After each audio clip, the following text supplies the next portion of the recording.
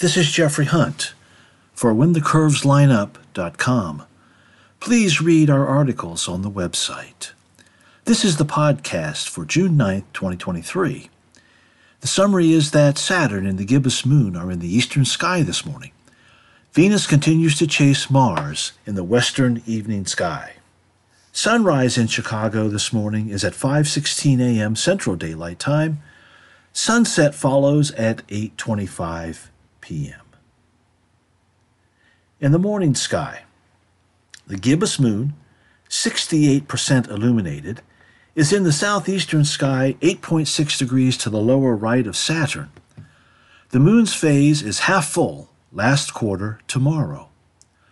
Saturn is higher in the southeastern sky each morning. The planet is moving slowly eastward against Aquarius dim stars. Even at the middle of morning twilight, the constellation does not have any bright stars to reference with the planet's motions. Although the star Fomalhaut, meaning the mouth of the southern fish, is over 10 degrees above the horizon and nearly 20 degrees to the lower right of Saturn. Additionally, Deneb Kaitos, Cetus tail, is above the horizon in the east-southeast. At this hour, bright Jupiter is nearly 15 degrees up in the east. It is moving eastward against Aries. The Jovian giant is 11.4 degrees to the lower right of Hamel, the constellation's brightest star. Jupiter is not high enough in the sky for good telescopic views. It is blurred and reddened by the lower layers of atmosphere, like the sun and moon when they rise or set. 30 minutes before sunup, Mercury is over 5 degrees above the east-northeast horizon and over 20 degrees to the lower left of Jupiter. The speedy planet is brightening, but a binocular's optical assist is needed to see it in this pre-dawn light. The planet begins its retreat back into bright sunlight, rising later compared to sunrise each morning. Early next month, it passes behind the sun.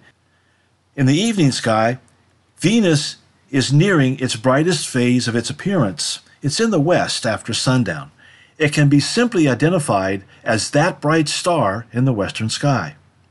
An hour after nightfall, the evening star is about 20 degrees above the western horizon. Each evening it sets earlier compared to sunset. Tonight the difference is 3 hours, 7 minutes. From Chicago and in time zones in eastern regions, this occurs before midnight. After midnight for locations farther westward in time zones.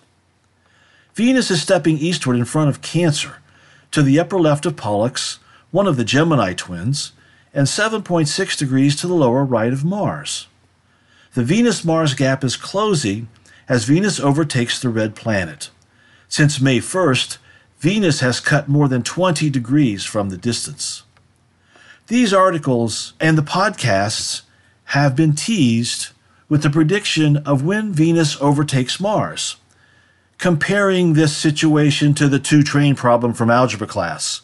You know, the blue train leaves the station heading east at 25 miles per hour. An hour later, the red train leaves at 40 miles per hour. When does the red train catch the blue train? Well, in the case of these planets, this is more like the chained dog chasing the intruder across the yard.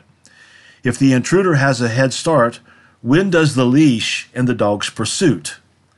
In this Venus-Mars chase, this ends June 30th. Venus does not catch Mars. Venus gets to within 3.6 degrees and begins to retreat. Venus moves faster on an orbital track closer to the Sun than Earth. This restricts the distance Venus appears from the Sun. So it appears in the east before sunrise or in the west after sunset. On the other hand, Mars can appear opposite the Sun in the sky, rising in the east when the Sun sets in the west. So Venus is reaching the end of its rope, ending its chase with Mars. Venus continues to brighten and appear as a crescent throughout this month through a telescope as it overtakes our world. This evening, through a binocular, Mars is 4.4 degrees to the upper left of the Beehive star cluster. The Venus-Mars gap is too large for Venus to join Mars in the same field of view with the cluster. After viewing Mars with the cluster, shift the binoculars slightly to the lower right, and Venus is visible with the beehive. Tomorrow evening, the two planets may fit into the same field with the beehive, depending upon the binoculars' characteristics. Thank you for listening to our podcast. Please take a look at our website.